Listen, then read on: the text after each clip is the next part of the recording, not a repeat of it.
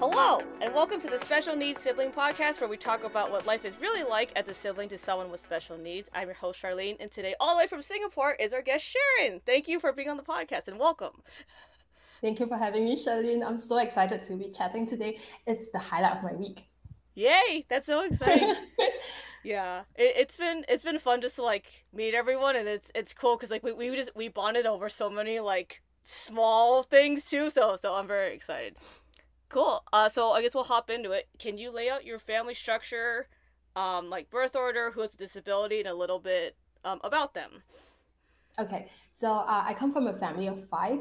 So we have three siblings all together. So it's myself and two sisters. I'm the eldest, and then my youngest sister is the one with the special needs. Her name is Priscilla, and she's got a mild intellectual disability. Yeah, so I'm the oldest, and I was basically the mommy's helper since she was a baby, because we do have quite a big age gap between us.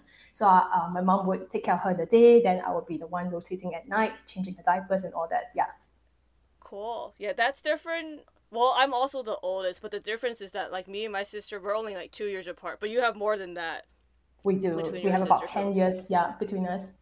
Yeah, so that's definitely like you're definitely old enough to kind of hop in and like want to help and like do all these, and you can do these things. Versus I was like 5 year olds. You can't really like do a whole lot. But that's You'll be okay. surprised a 5-year-old can do quite a bit. But as a 10-year-old, I got into a space where it's also because I come from a more traditional Asian family, so like the oldest is kind of expected to help out in a way too, and I was glad for it. But in a way, I became like an extra pair of hands, and then I'll be the one taking care of her at night, and then in the day go to school, at night take care of her. That's also because my mom was kind of she had to recover from having her at a later age. Yeah, so there was a lot that she was going through. Yeah. Yeah. No, yeah, that it's always like an interesting thing that every oldest sibling I talk to always there's always more like of a caregiving, like you always look out, and I think that's a normal characteristic even if like our siblings were like typical, but it's just Typical, yeah. it's all yeah, but it's always just kicks in like almost into like overdrive when there's a disability and stuff like that.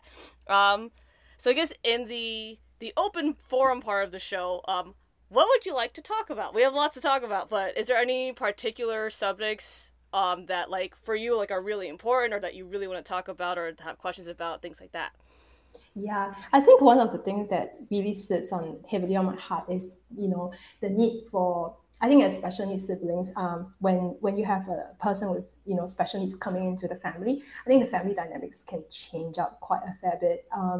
And I was part of an event where we were, I was one of the human books that was in this human library, and then I got chatting and sharing my story about, being a caregiver and also a sibling. And one of the parent came up to me and she started talking about how her child has got GDD, which is global developmental delay.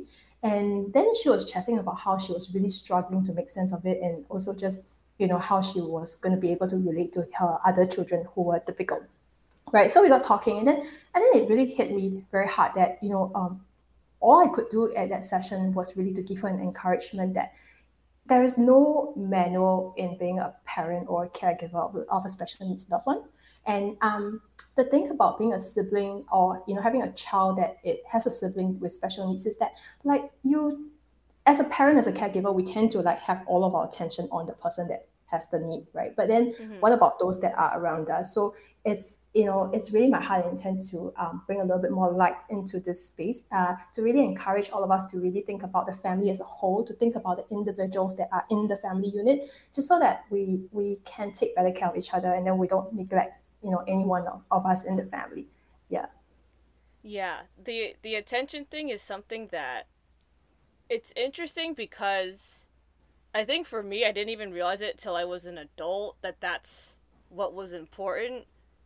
Because I feel like when I was growing up, I didn't it's not something like that I noticed that like I was getting less attention necessarily, but like as I got older, it's something I noticed more. But it's almost ironic because the time when you need the attention is when you're younger, Yeah. right? Because then that's when you kind of cultivate like the that like you're being loved and that you're being nurtured and that you're cared for, right? And that's all these kind of emotions and feelings that we don't quite have the vocabulary for when we're younger.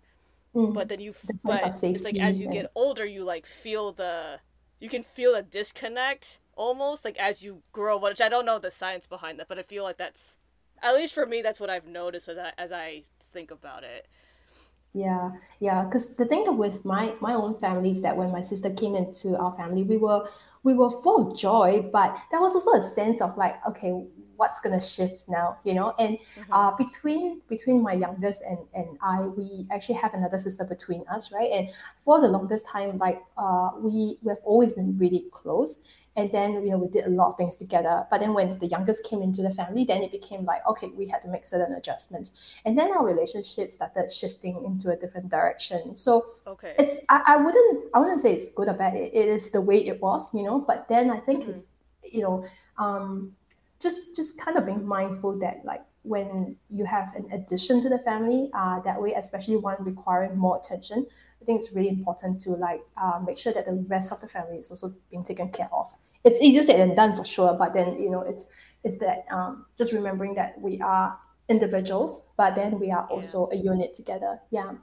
Yeah, it's such an interesting thing now versus like in the 90s when it was just very different, right? Because the amount of information and technology, all these things were different. But I think like now there's so many more like the mental health conversation is so much bigger than it was before, and part of that I think is just the awareness of kind of yourself and your family, right? I think that's something that's very different because I'm pretty sure like for my parents, like it's not like they were in groups where they would tell them, oh, you need to make sure of all the things that we're talking about right now, because that just was no one knew at that time because Yeah. it was just so different, like the diagnosis and stuff. And I think that's even regardless of like, even if I'm in the U.S., like I think as a whole, like in the world, it's just everything is kind of just different at that time with the Mm, diagnoses and like mm. parenting and the whole thing. Yeah, there was just no language to it, and that there was no.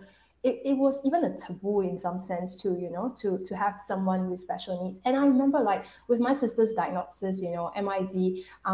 In the early days, it was called mental retardation. I mean, you could get thrown a stone today for using a term like that, right? But Yeah. but that was the language. That was the language back then, and it's that people didn't quite know what to make, how to make any sense of it, and there was no like facilitation of a conversation. There was no safe space. There was no Mm-hmm. support group, right? So I think our parents in the early days, even early caregivers had it really rough. And like what I told the mom that day at the session, there's no manual, and I think we have to give ourselves a little bit of slack as well. Yeah. Just knowing that we're having it difficult to deal with this circumstance, and let's not make it harder for ourselves and the people around us by labeling or slapping on unhelpful labels or confusing labels, and also adding unnecessary pressure onto ourselves, really. Yeah. Yeah, and that's an interesting thing too, where like the I think something I didn't realize until now, like after I started seeing my therapist, right, is how like different is one way to put it, but it's just like it is hard, right? But like you Mm, don't. But like when you're a kid, you just like, oh, that's just you're in your bubble of your household, and that's just like how you function and you interact with the world the way you do, and you don't know until you get exposure, right? And so it was this interesting thing when I had met my husband's family when we were dating at the time, and it was this thing. It was just the exposure to different types of people and different families, and how mm, they like interact with each other and how they view the world, because it was just so different than how I grew up, and so that because I remember like one of the harder things for me to do when I was little was like we had these like very big family gatherings, which is fine. Like that's just part of like when you're like in an Asian family, you have lots of like dinners and stuff. But the thing that was hard was when we had them in like the really big dinners for like for Christmas, Thanksgiving, all the big holidays and stuff. So the house we would have to drive to was probably like an hour away.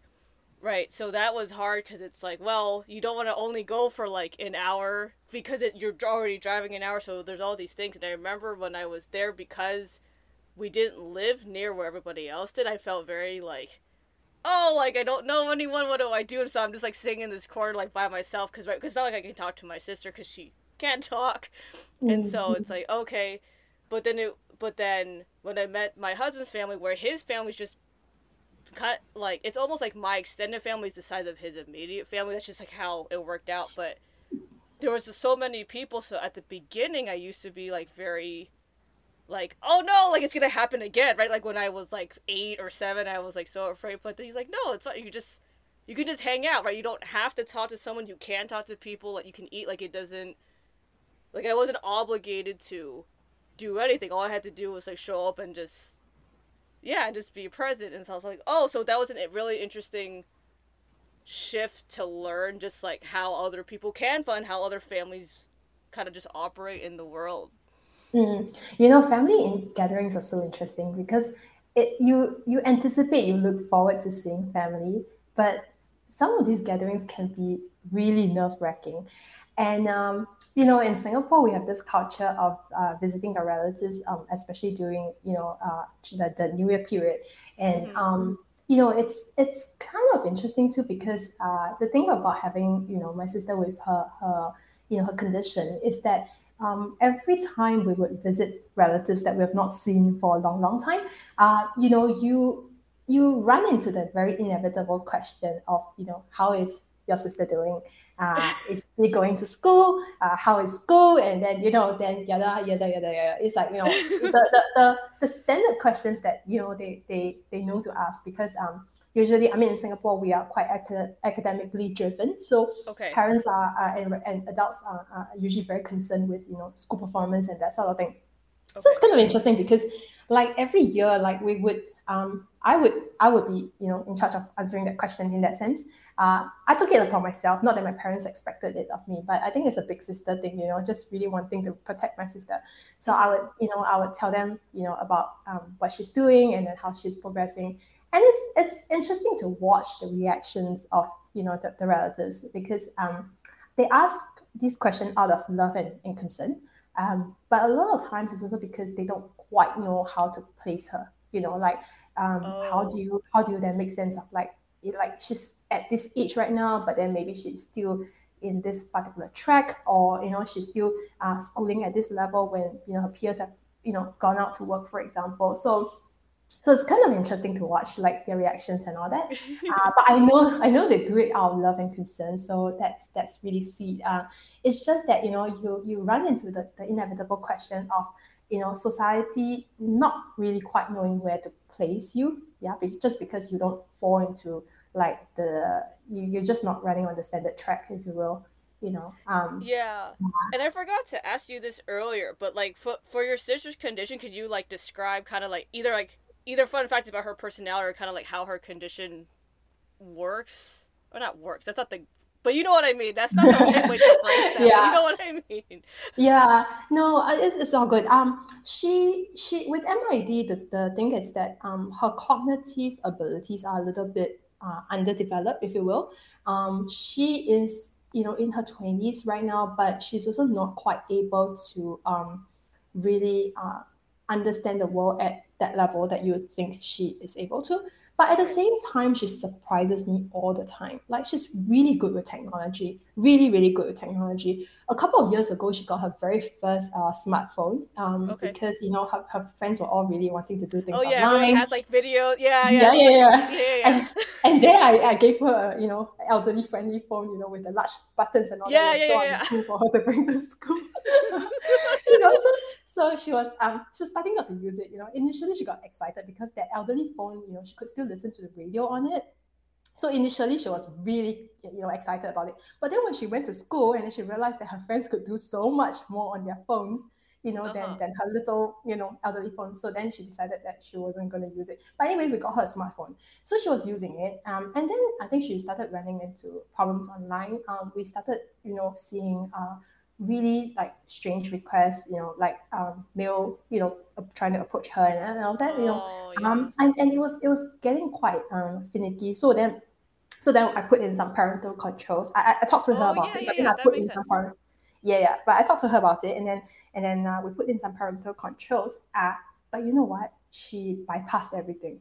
She bypassed all of my parental controls. I was like, what? Like I was locking myself out of the phone, but there she was, cruising along, and she could bypass all of my parental controls. And I was like, what? Like, and then it hit me that she may be labeled, she may have this label over her, but actually really she's created to be so much more than that Mm. diagnosis, if you will. She has got so much abilities, and not just technology, but also she's got a really sweet and lovable personality. Yeah. She's that kind of person that, like, if she were to see that you are hurt, right, she would like run to go get like a plaster for you. And she's that kind Oh. of person that would remember your injury, like even months down the road, even years down the road. Like, she Oh, would bring it back wow. to you and That's she'll check in impressive. with you. Yeah, yeah. So I think with her, yes, maybe she does have some, maybe she is not as developed as she could be, in some Yeah. aspects, but I feel like her heart is so big, and she's taught me so many lessons, that these are lessons I'll treasure for life. Yeah. Yeah. No, that's cool. Because it's, yeah, the cognitive, yeah, it's interesting kind of like their cognitive level versus kind of like their physical body and their hormones versus like what's actually happening in their brain like are not, they're like not the same thing at all, right? Because it's like cognitively like my sister like does either does certain like behaviors of a certain like age, right? And it's like, oh, okay, like you open the fridge, or like you want your snacks, or like you know how to tie your shoes, and there's things like that. But there's like her comprehension of other things that are happening are like very beyond what Yeah. the cognitive level of like developmentally kind of like at whatever age. And it's so fascinating how they use that to like interact with the world, because I always knew that she understood more than we thought, but I think even to that level like there's just so much more to it inside than Yes. Yeah. anybody maybe even themselves realizes, right? Because it's just the limitation is not their brain, it's all these other things that are preventing them from being able to communicate what they need or want Mm. to say, not that they can't take in the information necessarily. Yeah, and I feel like it's also a compensatory mechanism, if you will. It's almost like they're built whole in a different way. It's like, yeah, maybe one part of it isn't working as well, quote unquote, in air quotes, right? Yeah. As it could be, but then they are created to have other elements that will come forth and play out at their strengths, play out as their strengths, or even become their protective covering, if you will. It's like my sister. I think for her, her sense of emotion, her sense of like just being able to read the room. She's Mm. really good with being able to read the room, and she's really good with being able to uh, read a person. Like, she Oh. kind of knows how to use that to her advantage, especially when she's trying to get extra screen time. Then she Yeah, will, yeah, yeah. yeah, she'll know how to like read the signs in the room, and then she'll know how to approach you and all that. So I feel like it's just that they're made differently, and it's not for better or for worse, it's just different. Yeah. Yeah. Yeah. Yeah. The different, and I think it's this thing where like it's almost like it just, so I have this like theory hypothesis, I don't know what to call it, where my whole thing is like, as a sibling, it's very much like a roller coaster, right? There's like good days, there's Hmm. bad days, and all these things. But in my philosophy, theory, whatever it's called, like there comes a point where you hit this wall, and you can choose kind of to go right or left, right? And you can go, one way is to kind of jump into it, and you're kind of very like involved with your sibling and kind of like in that space, versus kind of there's other people who kind of they walk away for whatever reason, right? And that could be related to their sibling or their parents or some other external um situation that has caused them to walk away. But it's such an interesting thing, because it's like every like kind of like what you were saying earlier about like when parents ask like what can I do for my kids that are typical, right? But it's even us like as as siblings who are typical, like if I were to ever give advice to someone who was younger than me, like I don't, it's so specific to Mm, like their internal kind of like battles they have to face, right? Because there's going to be battles that I had with my sister and my parents that may or may not exist for them, and that changes so much of the dynamic in how they interact with their sibling and in the world. And that's, it's something that I've, it's been so fascinating because you and I can relate on like very like we there's like a kind of like a list of things we relate on. There's a list of things we don't relate on, and but mm, there's also like very key kind of like paradigm shifts that we have mm, in our lives, right? Where we've decided, oh, we're gonna go this trajectory due to something that's happened, mm, and I feel like as a sibling, there's a much higher percentage that that paradigm shift is due to your sibling, not versus like, oh, you know, you found out you're really good at basketball or something, or like, oh, you know what, you won $1 million. Like, there's stuff like that, but like, there's so many other things where, like, I like, yeah, there's just certain situations and people like we would have never met, right? Like, if my sister didn't have a disability, like we would have just not met, just yeah, period. yeah. And so yeah, it's just kind of interesting how kind of like, which that might be a little bit too like philosophical, but it's still, it's just interesting how it kind of all plays in together. Like when like yeah, and just because they're different doesn't make it good or bad. It's just that's who they are, and it's kind of like how do we function with them and then incorporate them as they are.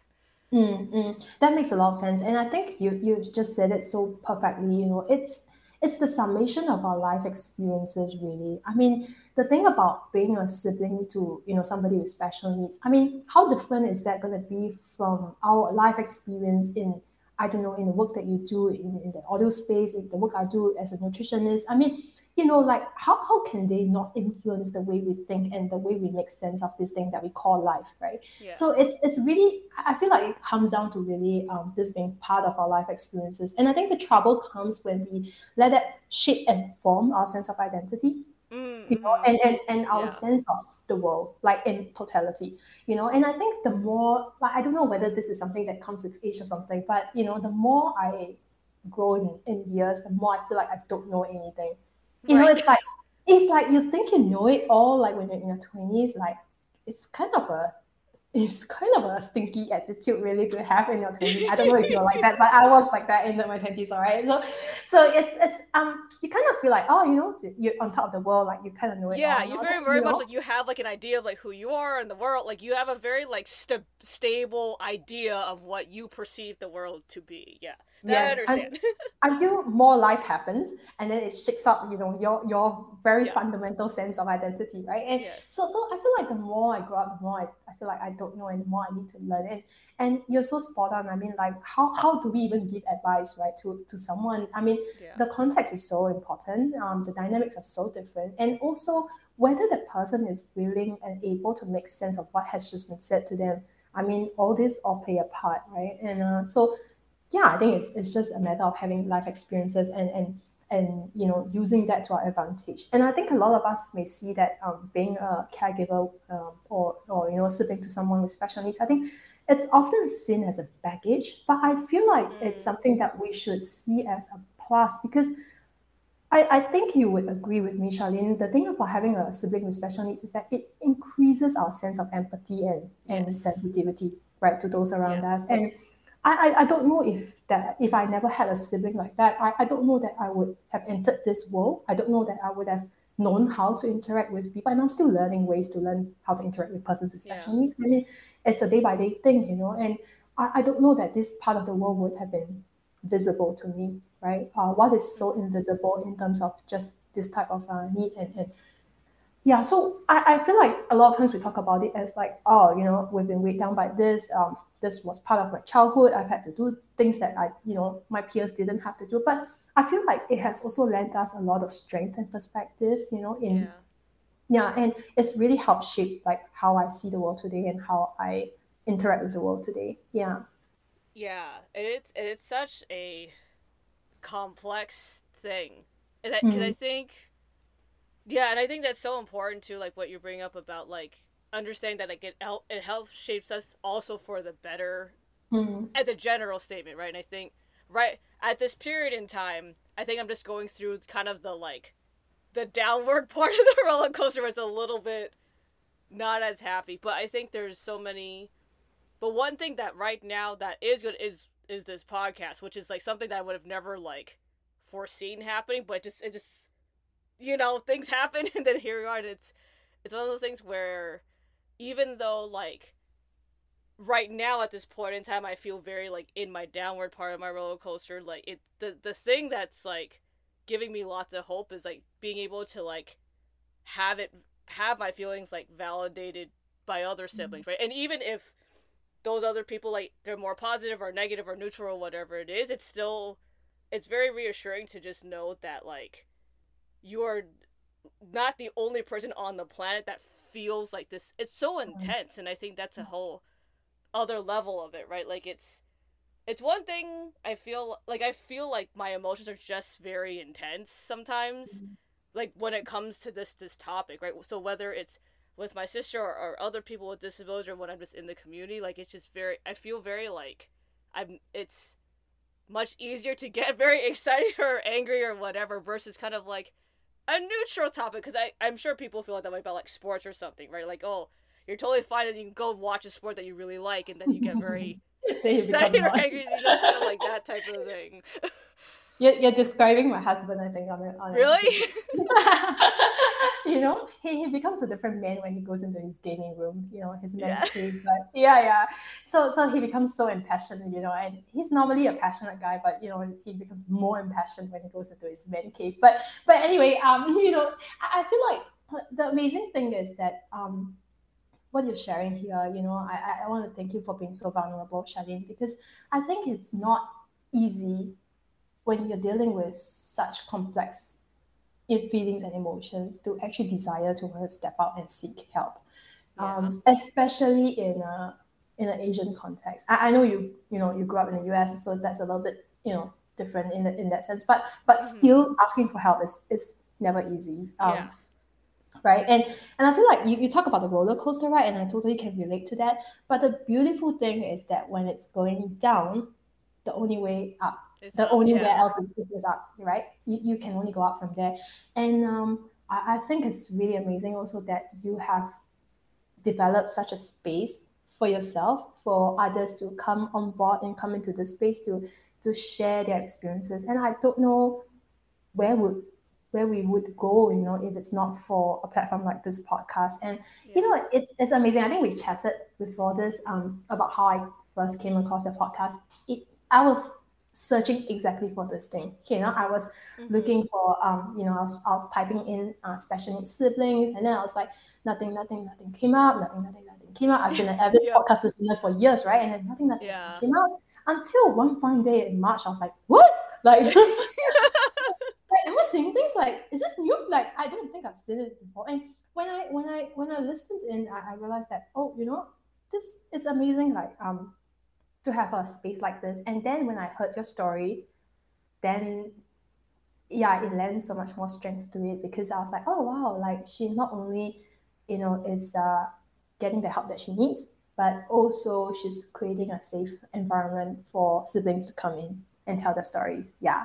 So I just really want to say Yeah. thank you, Charlene. Yeah. Thanks. That definitely. Yeah. Yeah. Thank you. It's been this thing where like to get it was so scary to do it, but then I had a similar experience in terms of like there was like a couple of months I was just looking, and I was looking for anything. I was like books, podcasts, radio, movies, like something, and I was just like, why doesn't it exist? Like there's so many of us in the world, right? And it's so fascinating because it's like the people who are siblings, even the people who like aren't involved in the space of being in a disability community, but they're just like they just happen to be siblings. They do something completely unrelated, right?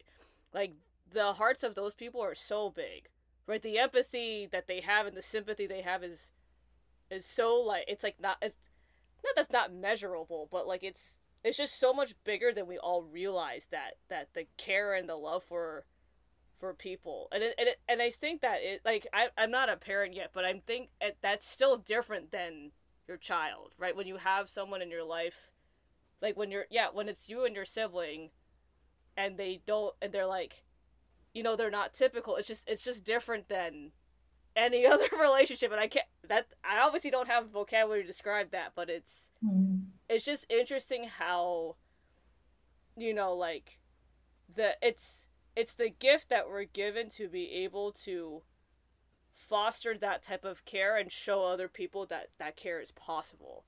And I I think think so. Yeah. and I think that's one of the really interesting things with my husband was like, obviously, like when we're dating, that's obvious, that's it's a deal breaker, right? You can't not have her in the picture. But the as over the years, as I've seen him interact with her and other people, just like at like family retreats or like events and stuff with other people with disabilities, like to see like how he's grown in that particular capacity, right? Because he was a very loving person before, but it's just a different level of understanding and empathy that you learn, right? I think just I've gotten the privilege of like having like one of my very close friends like also change it, and it's one of those things with her, like that one was crazy because like we were very good friends before, and then kind of we had this week together, and then kind of all this other stuff happened, and then like her life very much after that like was very much altered, Mm. right? And Mm. it sounds extreme, but like and then we've talked about it actually kind of like a couple months ago. We were kind of talking about how different her life is now just because of like that week that we kind of spent like in interacting with these people and these families, and it's just like there's something very powerful to be said about like the amount of love and care sometimes that comes off in a very kind of not loving way, but they still care. And I think that's what's also so interesting is like, you know to love like a family like that has a disability, that someone's affected by disability, like the love and care that goes into it, like sometimes you care so much that it just comes off kind of in a not so positive light, even though they care. Mm, mm. And Yeah. I think it's a beautiful sense of love that you're describing here, because the thing about love is that a lot of times, like, we tend to think that we can only love our own. Like, if you can only love your child, and then like the $1 million question, like if a child and I don't know someone else falls into the water, like who are you going to save?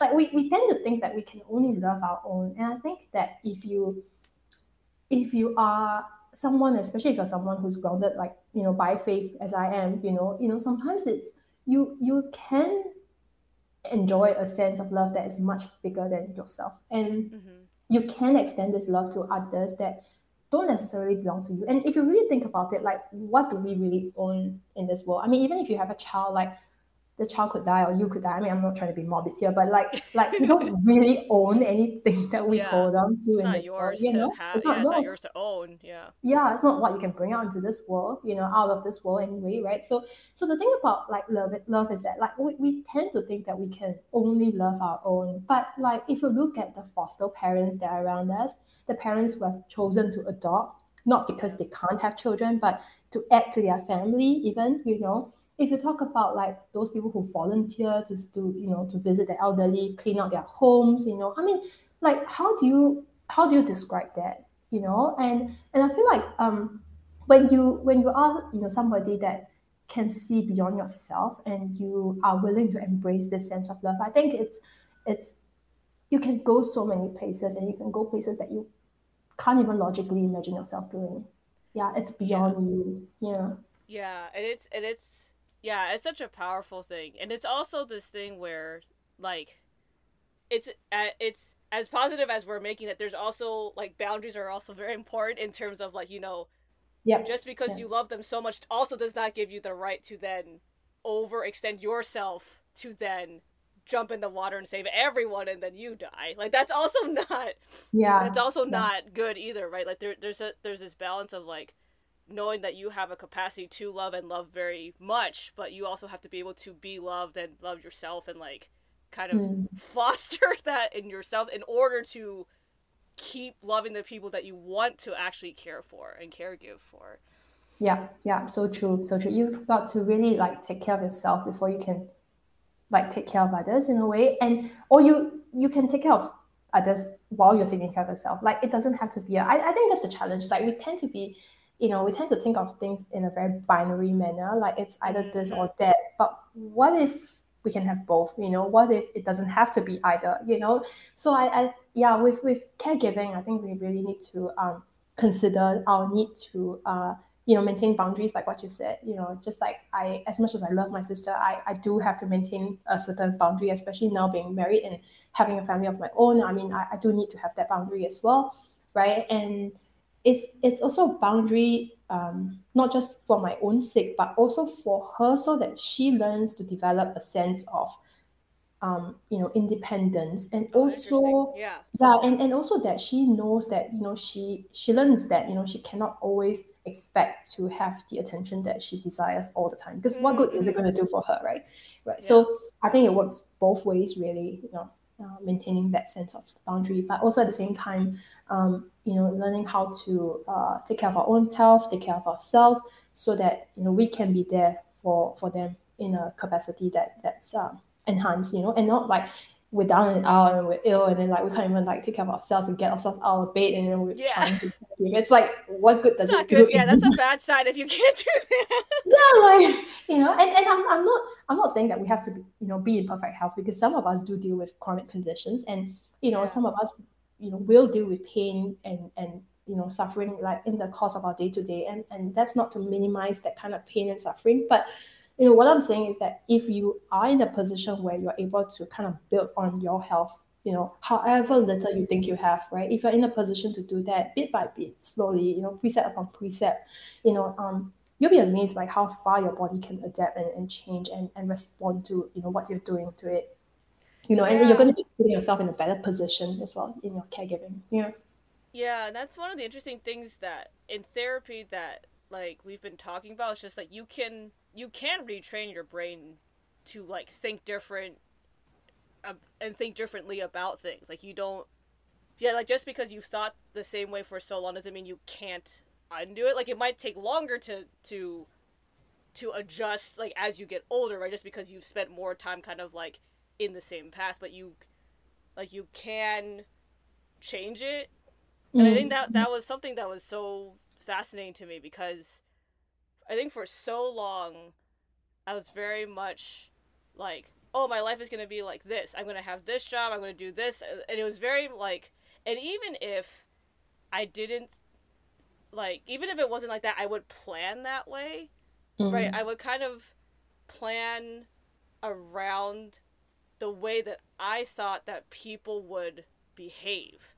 So I would put like them in this box and go, oh, like they like this thing or they don't like this thing, and then I would then conceive this plan, whatever that was, being that like I didn't like account for that people can make different choices, and I didn't mm, like that, and I think that was really tough for me until I learned that I could make different choices. Like it was just so hard because I was very rigid in how I thought about a lot of things. I think I was much more black and white like earlier, like in my childhood and like young adult life. It's just because that's just that's just what I knew, right? I was like, oh, it's gonna be this or this, and then I didn't like knowing like if it was an unknown factor, right? Because if it was an unknown, that means like anything could go wrong, or I could get hurt, or it was unsafe, or like there's all these kind of like very uneasy feelings if you didn't know what was gonna happen. So for me, it was just easier to like do go black or white. But now mm, it's this thing where like, well, I've learned through a very like lots of trial and error and like just like that I can be reassured and like I can make this choice for me and that's okay.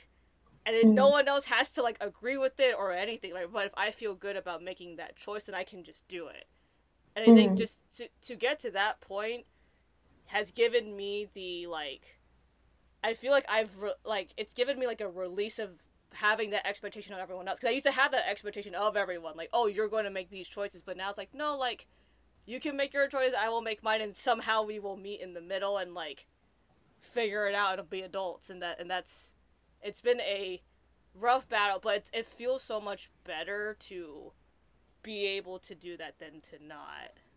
I have to agree. Yeah, I feel like it's you don't have to carry that baggage anymore. It almost feels Yeah. like that, in a way. Um, you spoke about that binary thinking. I don't know if it's a case where when you grow up in difficult circumstances as a child, Mm-hmm. you learn to develop mechanisms for survival. Maybe that binary thinking was a sense of survival for you.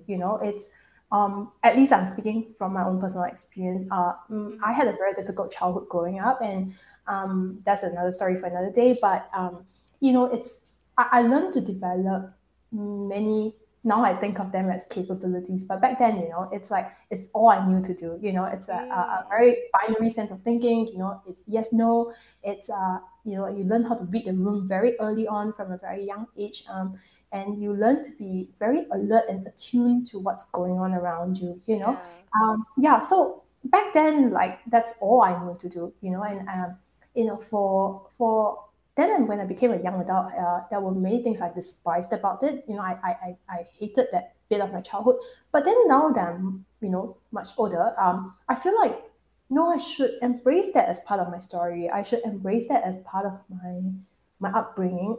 I should really embrace that as part of what has contributed to who I am today.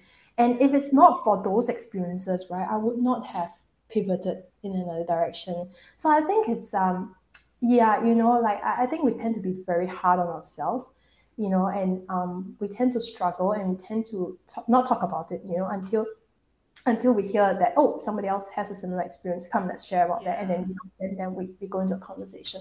But yeah, I feel like that's things happen for a reason. They were the way they were for a reason beyond us. And I think if we learn to just keep an open mind about that and just move with life, we can find ourselves moving through life with a lot more ease. That doesn't make life easier by any stretch of imagination, but it's a baggage that we don't have to carry and we can let that go.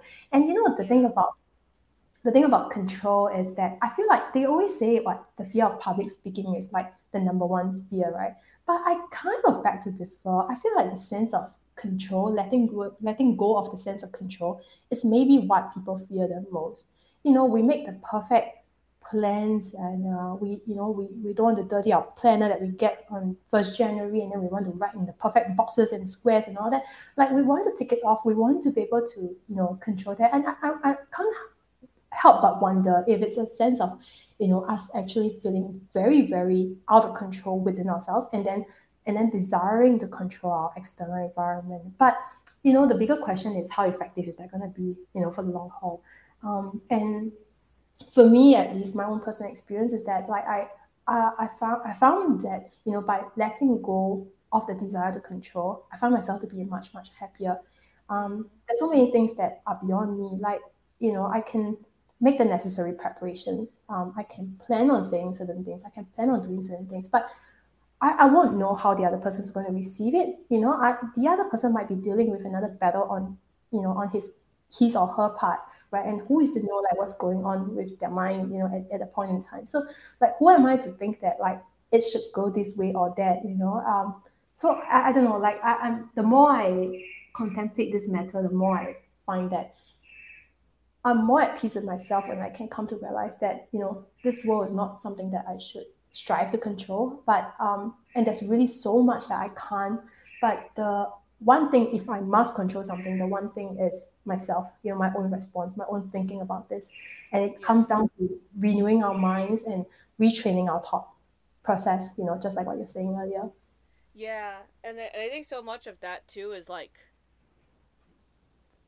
just believing in yourself that you can do it. And I think Mm. that's something, and I think that's why I struggled with it for so long, was just because I didn't believe that I could let go. And I mean, and some other things that you mentioned too, but I think that you know, like you do have the power. Like yeah, like believing in yourself gives you the power and the ability to be able, to let go and to acknowledge that there are other things in the universe that you can't control, and there. And I think the other thing with that is like it is not yours to control. Kind of like earlier, right? Like the things that you own on the earth, it's like yes, you own them, but at the end of the day, like they are not. they're not necessarily yours to own, right? Your kids, your family, your house, whatever, right? And it's about being a good steward of those things and Mm, understanding that you have a responsibility to foster care and to steward it well, but you don't need to be greedy about it and to like uphold it to like a perfect standard or anything. But I think like one of the things you said earlier is that like we're so hard on ourselves, right? Like siblings in general, I think, and I don't know if that's a more being the oldest sibling or just any sibling in general, like about being hard. But I'm pretty sure as the oldest one, we were always just on ourselves about like, what can we do? How can we make it better? Like, are they gonna be okay? Like, right? And then there's always the added part of that is also the like we end up being the caretaker later, right? We're gonna caregive because our parents, like, we're the next one after them, right? mm, mm, Regardless of however many other siblings you have, if you're the oldest, that is gonna end up being your responsibility unless if you choose to walk away from that, right? And it's this thing where it's that's a very big like that is a big burden to carry, but it doesn't have to be a burden. But it's about the balancing of being able to believe in yourself that you can ask for help and that you mm. have the people around you to support that, and then also believing in that your sibling can also, to the best of their ability, exercise their own independence or their right to speak or have an opinion or whatever capacity, because everyone's sibling's different. And that's and that's a very like that's its own relationship too that is interesting, which at some point later I have some other people lined up that will have older siblings. I think they themselves are older siblings who are in that position where they're caretaking, right? And that's a whole other like level of caretaking versus like where we're at, where our parents are alive, we're married, our sisters are kind of just in a separate space, but like we're still kind of interacting in the back and forth and we're involved. But and that's its own kind of like dance around kind of like what do we prioritize, right? Are we prioritizing them or us, our husbands, our parents? And that's its own kind of and that's its own not battle, but it's its own dance too, because it's like right, because in Asian cultures as a general statement, like family's important, but it's like, well, those are all our family members, so how do you pick between your current right,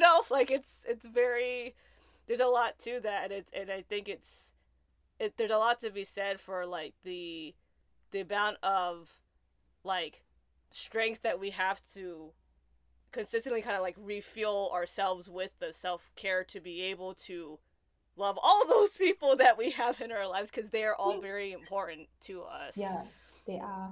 And in a way, we have to be really organized as well with our time and our, our schedules and all Yeah.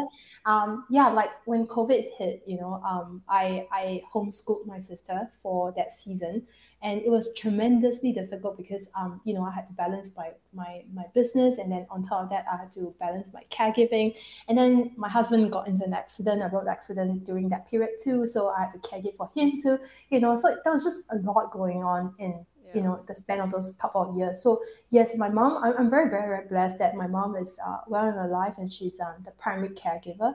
But then I'm kind of like the behind the scenes planner, if you will, as we're talking about earlier. But so I coordinate the rest of her care and also her educational needs and all that. So it's quite a lot on my plate. But the thing about it is that, like, you have to find a way to fit them all in, but not at the expense of your own healthcare, right? Yeah. Your own self care. Yeah. And the amazing thing is that there are ways to make it work. It's a creativity exercise, really. And Yeah. sometimes it involves kind of putting two things together, but sometimes it also involves just clearing out your schedule a little bit, so that you have that breathing space. But it's totally possible. It's doable. I think it really comes down to just being intentional about your time, and Yeah. and really having knowing that some things are going to have to slide, or be put on the back burner for a season, while you focus on Yeah. certain aspects of your caregiving. Yeah. Yeah, and seasons are so important because I was actually going to bring that up also, because like as we were talking, I was like, oh, like that, and that's a whole other thing too, right? There's seasons where you do work a lot, and there's seasons where you caregive a lot. There's seasons where like you can take a break and you don't have to you don't feel like you're obligated to do things for other people, right? There's seasons of like happiness and sadness, and I think that's also important, that like it's not going to be, it's not going to feel like a burden forever. Like it will be there, just kind of like how you look at it, right? Because there's times where it's going to be like a big gift. There's going to be times where it's a burden. There's going to be times where it feels like you can't handle it, but you can, right? There's other times where like you feel like you're on top of it. Like there's just, it's such a, sometimes dailies, other times there's it's other increments, but sometimes it is like a daily battle with, for some people, where you kind of just have to get through the day. Like, if you got through the day and everyone's safe and healthy, like Mm, that's a mm. win. Yeah. And that's so important. And like with the intentionality of time, that I feel like that also, being intentional with your time in the season you're in, is also, that's so important to cultivate what the next season can be, right? Because if Mm, it's a hard season but you're intentional about how you're choosing to show up, and how you're choosing to self-care, or how you're choosing to caregive for your sibling or anyone in your family, that for that matter, that can change the trajectory of how it shows up, right? And then that's with the like changing your thought patterns and how like you show up. And so for the intention of, for the, with the time intention, then how did, for your starting your business, like how did you figure out the time intention to do that? Well, it was sometime in 2020, right at the start of the pandemic. Like, talk about timing. I mean, I would never have known, but actually, maybe let me back up a little bit. Like in 2019, I lost a very dear cousin of mine to a chronic condition that could have been prevented from a lifestyle perspective. Kind of just really thinking about him, and it's difficult. He was only a few years older than I was when he passed, and he was flown into Singapore for emergency treatment. He flew in a state of being in a coma, and we had to rush him to the hospital for very very urgent care.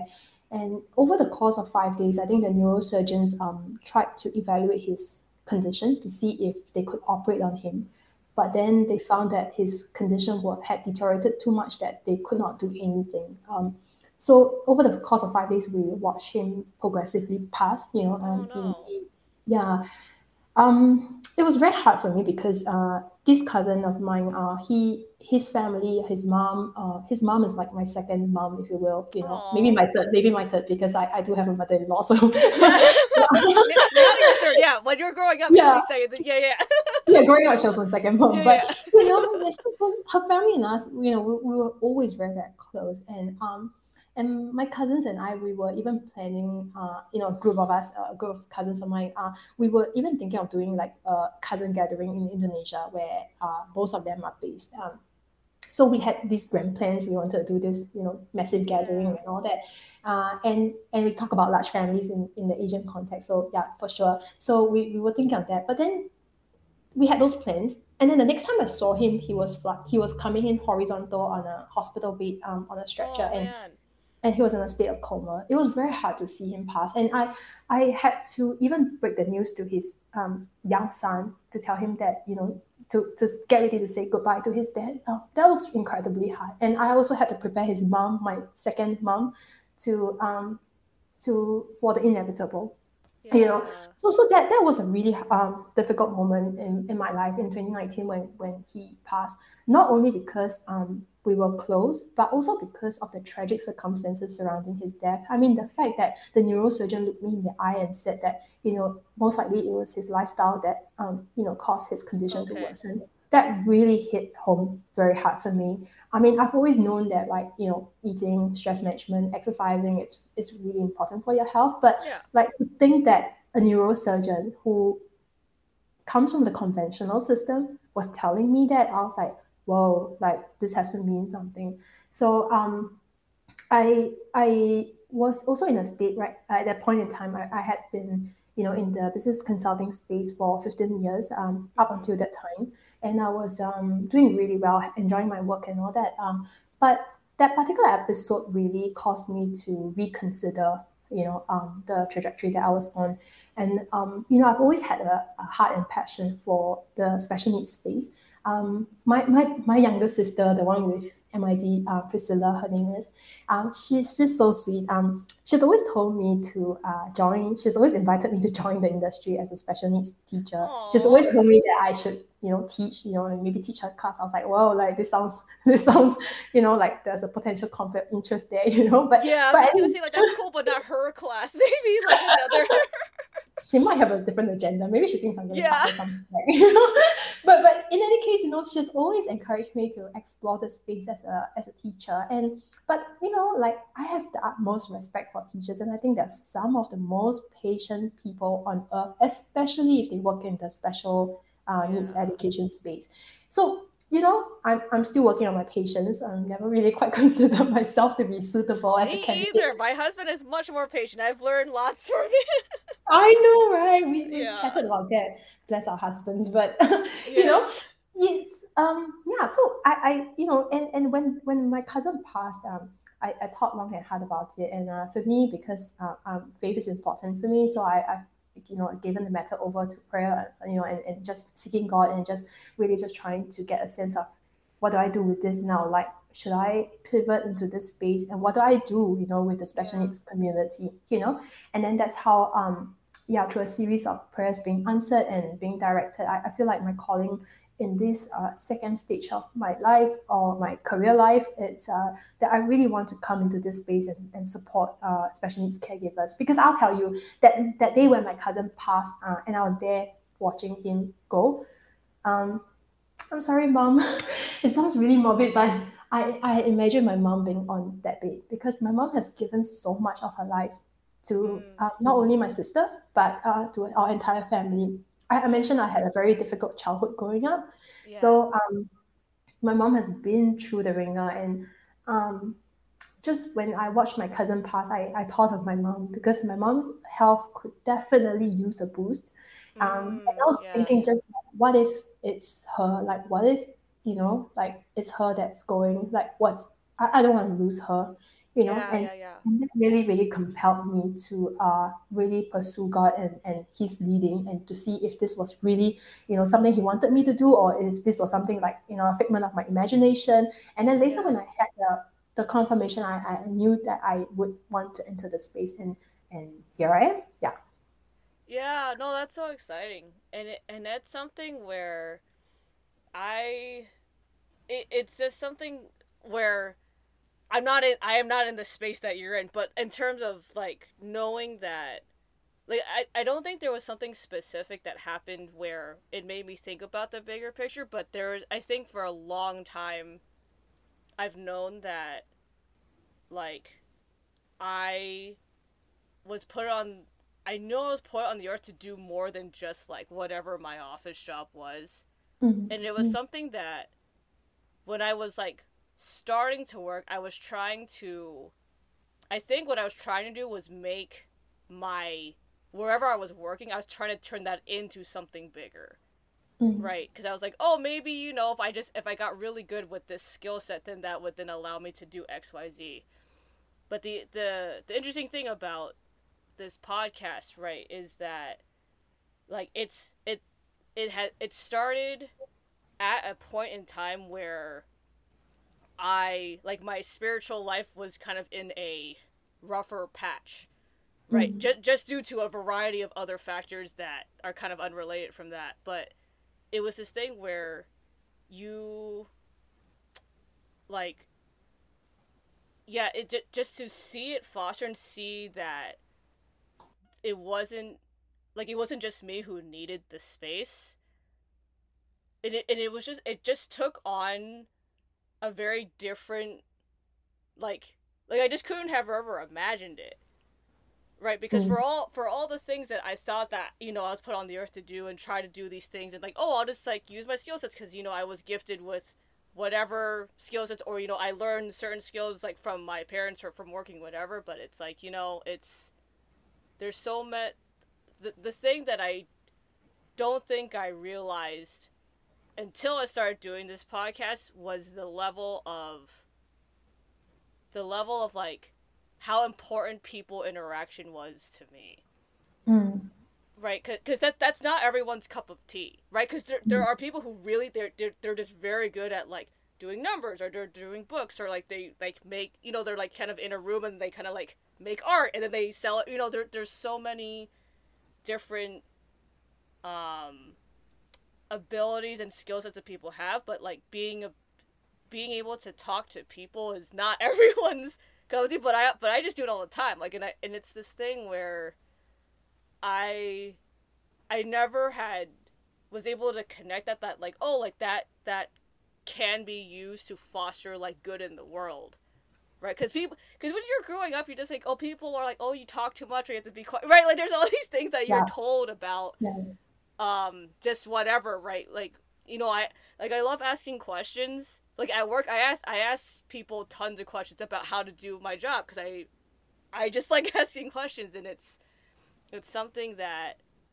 I think that's one of the things that we talked about earlier, right? It's something where I've learned to acknowledge that can be used for a positive thing.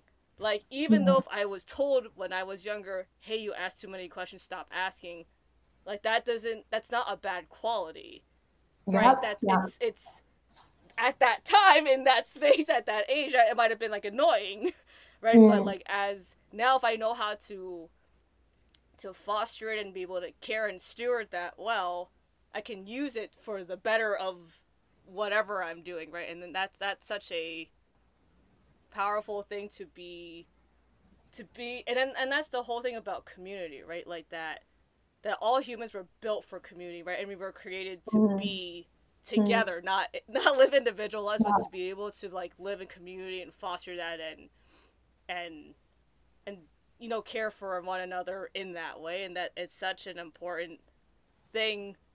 And even for people who I guess before that, like the thing that fascinates me is that even for every person that I've talked to, like related to this podcast, right, other siblings and stuff, like the community, regardless of where their like faith base is at, like they could have it or not have it, but everyone has acknowledged that, like, having another sibling, or just having a space to feel that you matter, and that your feelings are validated and they're real, and that your experience is a hard one, and it's not bad, but it's just hard to go through it, right? Like, everyone, that's such an important, like, milestone to acknowledge, that like you do need other people.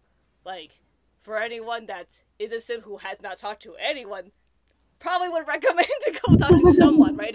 And they don't have Right. to be another sim. It'd be great if it was, because that does create a level of bonding that doesn't. There is a level of bonding with other sims that you can't get with other people. I think that's just part of it, right? It just Mm. doesn't. You can't fall. You can't.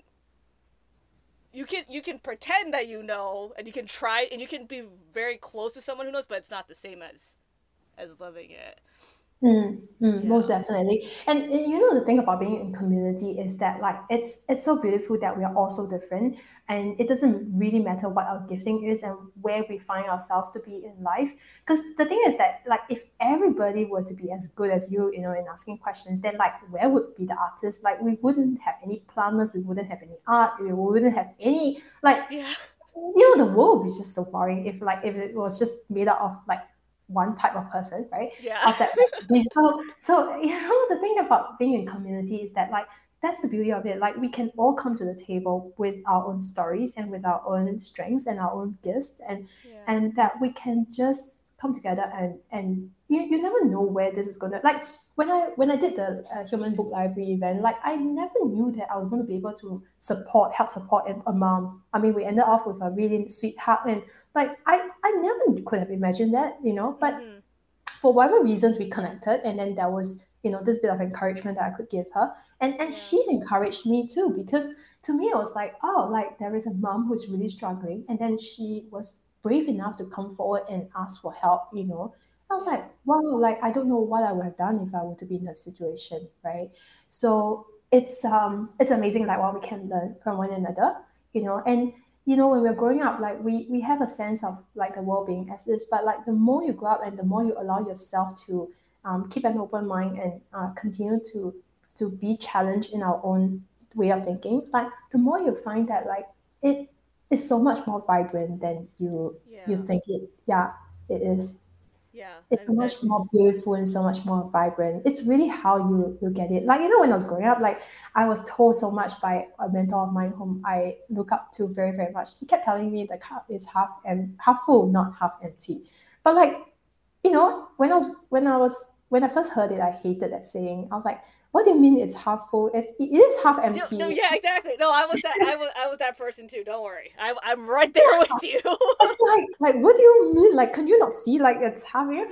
But Mhm. the more I meditated on that and thought about that, the more I realized that he was telling me to see what was there and what was not, and not focus on what was missing, which is my human tendency to do, which is to zoom Yeah. in on what is lacking and what is missing.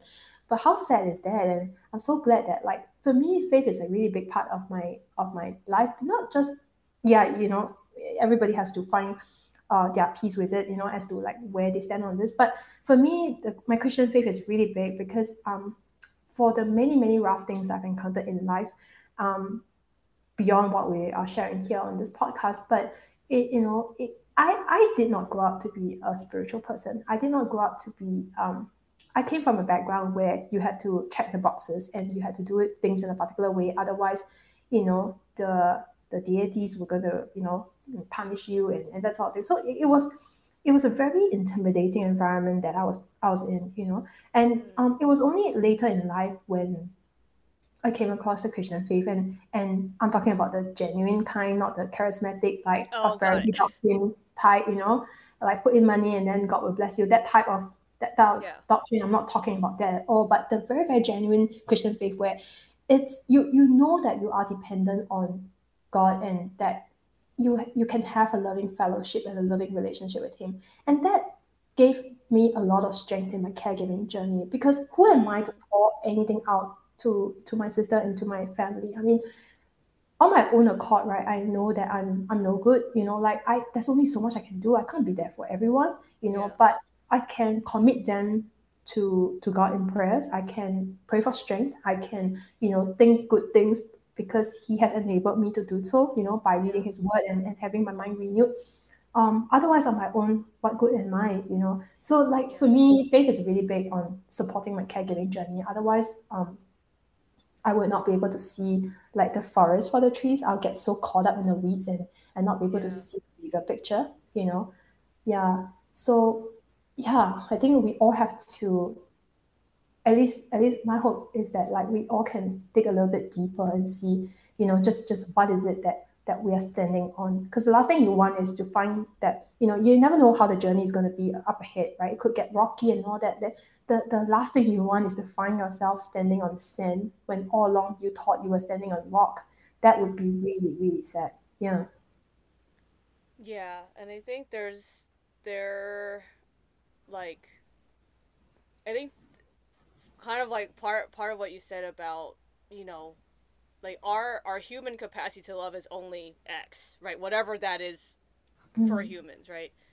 And I think in in the things that I've like grew up with versus the stuff that I've kind of had to like been battling with in the more recent kind of like months, right? It's been this interesting journey about, you know, the love that you can even that humans have for like themselves, right? Because there's also like I think one of the things that I'm realizing like, as we're talking, right, is that, you know, I I can only do so much to make myself feel better and to make others, you know, to love others and stuff, right? But at some point, like that has to come from another place, mm, right? mm. Yeah. And I think everyone has that at different points, and that's something that I don't think I realized until more in the last year and a half or so. Was like, you know, it's like it need that the power to be able to to love yourself enough where you you feel like you're important and that you do deserve to be able to live, right, and to have a life that you want and not one that's your own identity, right? And not one that's necessarily attached to your sibling or your parents or whatever, right? And especially as a sibling, that's so hard to detach yourself as an identity as a sibling to someone with a Mm. disability, right? Like that power does need to come like from somewhere, right? And so it's this thing where I've been it's for some for so God like it's like because I grew up like in a Christian home, right? So it's this thing where you grow up with it, so you're kind of like, oh, you just go with the status quo, but you have to realize it for yourself like in your adulthood, right? And that's been part of like my stuff that's all over the place. But one of the other things that I've learned, it's like, for other people who may not want to be like in that boat at this point in time, right? That it can be from something else, right? Like whatever the representation of a greater power is to you, like it's okay to pull from that. Like, there is a point where it and that and it's not to make it very spiritual, but there is an element of that is involved just because like at the end of the day, like it's there's so much greater purpose than us humans on the earth, right? There's just more to it than that in general. And I think, Yeah. if that is able to help someone where they can draw that power from something, like whether it could be like more generically the universe, or there's like a spirit that they like are more in tune with, or it's God, like whatever that needs to be for them to help them get through it, then I think that's also important. And it's, and if it's God, that's great, because there's like, there's obviously a more powerful message behind that. And at the same time, it's so hard, because it's obviously there's so many feelings about like, and obviously this is dependent on where people are at with their siblings and their family situation, right? But there is a lot of like, why me, right? Why Mm. my sister? Why my brother? Why my parents? And there's a lot of that, and that's kind of more in the like, baggage burden part of the equation that we talked about earlier, right? And it takes a lot to work through that, right? And there's some people where that situation, it's more on the permanent side of that, where they might need to walk away for their own health and safety. And I think that's also something important to acknowledge, is like, it may feel hard, but like if you are unsafe, you do need to kind of find somewhere that is Yeah, we safer do. for you, Mm. right? Whether that's for you, your sibling, or your parents, or whatever. Like but that safety for your own well-being is so important, to be able to cultivate like who you really are as a person, right? To have your own identity, to help to kind of take care of your own self-care, to discover like kind of what you want to do on the earth with your talents, with the love capacity that you have for all these people and all these things, right? And it's so important for people to have that space to cultivate it in a place that is really just genuinely them. And that's not an easy thing to find for some people, but I think that's just something important to be said, that we spend so much time kind of, holding our skill sets to make sure our siblings are okay, or our parents are okay, or like, kind of what we were talking about, the survival mode, right? We're so good at that then that could also become who we are too, right? Not even from an identity Mm. standpoint, but just from we spend so much energy and kind of habitual practices being in survival mode and organizing stuff and making sure like we have all this stuff for an emergency and tantrums and all these things, right? But we forget that like we have our own independent lives and Mm. interests Mm. and skill sets that like, right? Like my audio skill sets have absolutely nothing to do with my sister, but like it's something I can do, and I can cultivate it in this way, right? And that serves a greater purpose, other than, even though it's small, but it like can help fuel a bigger fire than I realize. And that's a whole other like like part of like being a human, right? There's a complexity, but there's so much beauty in that once your perspective changes, which I think that is like an age thing too. Because in my 20s, I was like, who? Like, I didn't have this. I didn't have this insight. When you're like 22, you're like, whatever. But yeah, as you get older, it's like, okay, That's not how life is. I'm kind of teasing, but I feel like maybe we were just being really immature when we were in our 20s because I've seen some really mature ones, but I'm just teasing. You must have been more mature than I am. I was when I was in my 20s. But Shalin, what you're saying here, I feel like it's important that we see ourselves, but it's also important that we see beyond ourselves. Yeah. It's not to minimize our presence in our life and our interests and who we are and all that. I totally concur with what you're saying. Like we have a life of our own, to our own identity, right? And our interests and things that motivate us and all that, those are really important, and I'm not minimizing that at all. But earlier, to your point about just the strength that we can find, to be able to care give, like where do we find this? If not in faith, then it has to be something that's beyond yourself. I mean, Mm-hmm. you may not be able to tell, but like I am actually, I would say 50% introverted, 50% extroverted. Um, I enjoy going out and talking with people like you do. Just like even in person, even on stages. That's something I enjoy doing. But at the same time, I also enjoy my peace and quiet too. Yeah. It doesn't have to be binary. It doesn't have to be. They can coexist. But the reason I bring that up is because sometimes when I go up on stages to share a message, right? Mm. The thing that helps me the most is to remember that it is not about you. It is about the audience. It's about what can help them, what they need to hear. Mm. So, and that takes all the nerves out of like my sharing. Yeah. Yeah, so I feel like yes, we have to see ourselves. We have to see what we are worth, and then what we stand for. We have to have all of that, but we also need to see beyond ourselves, be able to have that strength to be able to Yeah. carry on in our caregiving. Otherwise, when the going gets tough, and it will get tough, it will get tough. If it has not already been tough, it's Right. like it will continue to be. It's just Yeah. gonna be the way it is. Yeah, then we were not going to have the fuel that we're going to need to be able to run the race and last it. Yeah. Yeah. No, yeah, thank you for rounding that out, cuz that is like the next like phase of it too, right? There's it, Mm, you is important, also like what you're doing is important, right? And how it affects mm, other people and who you interact with like is also just as important. It's just you kind of need like both parts to be one. Yeah. So I guess yeah. speaking of other people, you have any words of encouragement for other people who are listening, for our other siblings? Charlene, earlier you asked, sometimes we might find ourselves asking like, why me?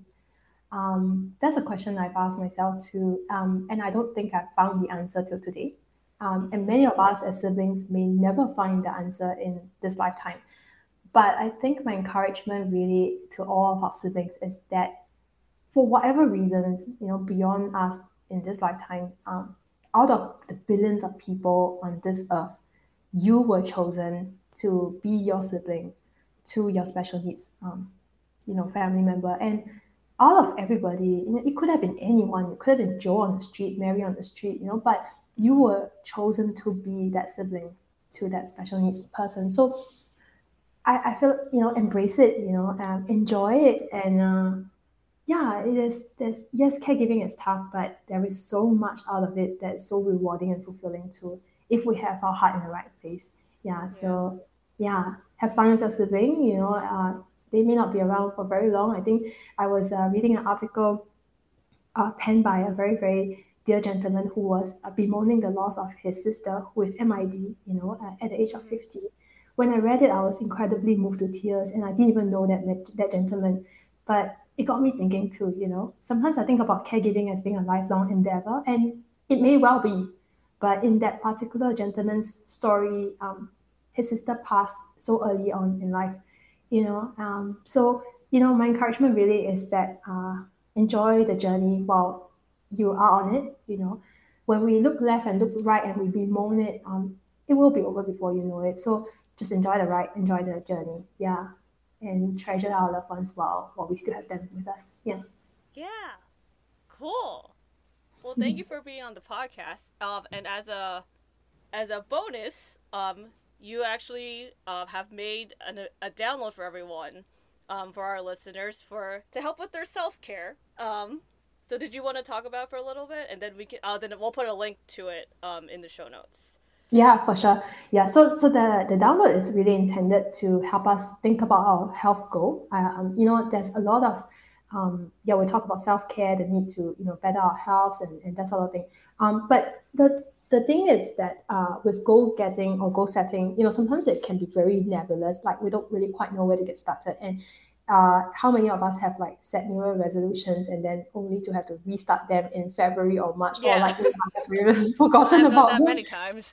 Yeah, so have I. Up until the time, because up until the time where I've in a way found a way to do that goal setting process to help, and that's the same process I use with my clients as well to help them gain clarity on their health goal and also just have a more concrete plan to act on it. Yeah, so I'm happy to share that with the listeners of the Special Needs Sibling podcast. Please feel free to reach out and just share your feedback and how that's helping you. Yeah. Yeah. Cool. Exciting things. Well, that's all we got. So thank you, Sharon, for being on the podcast. And yeah. Thank you, Shannon. Really enjoy our chat today. Yeah.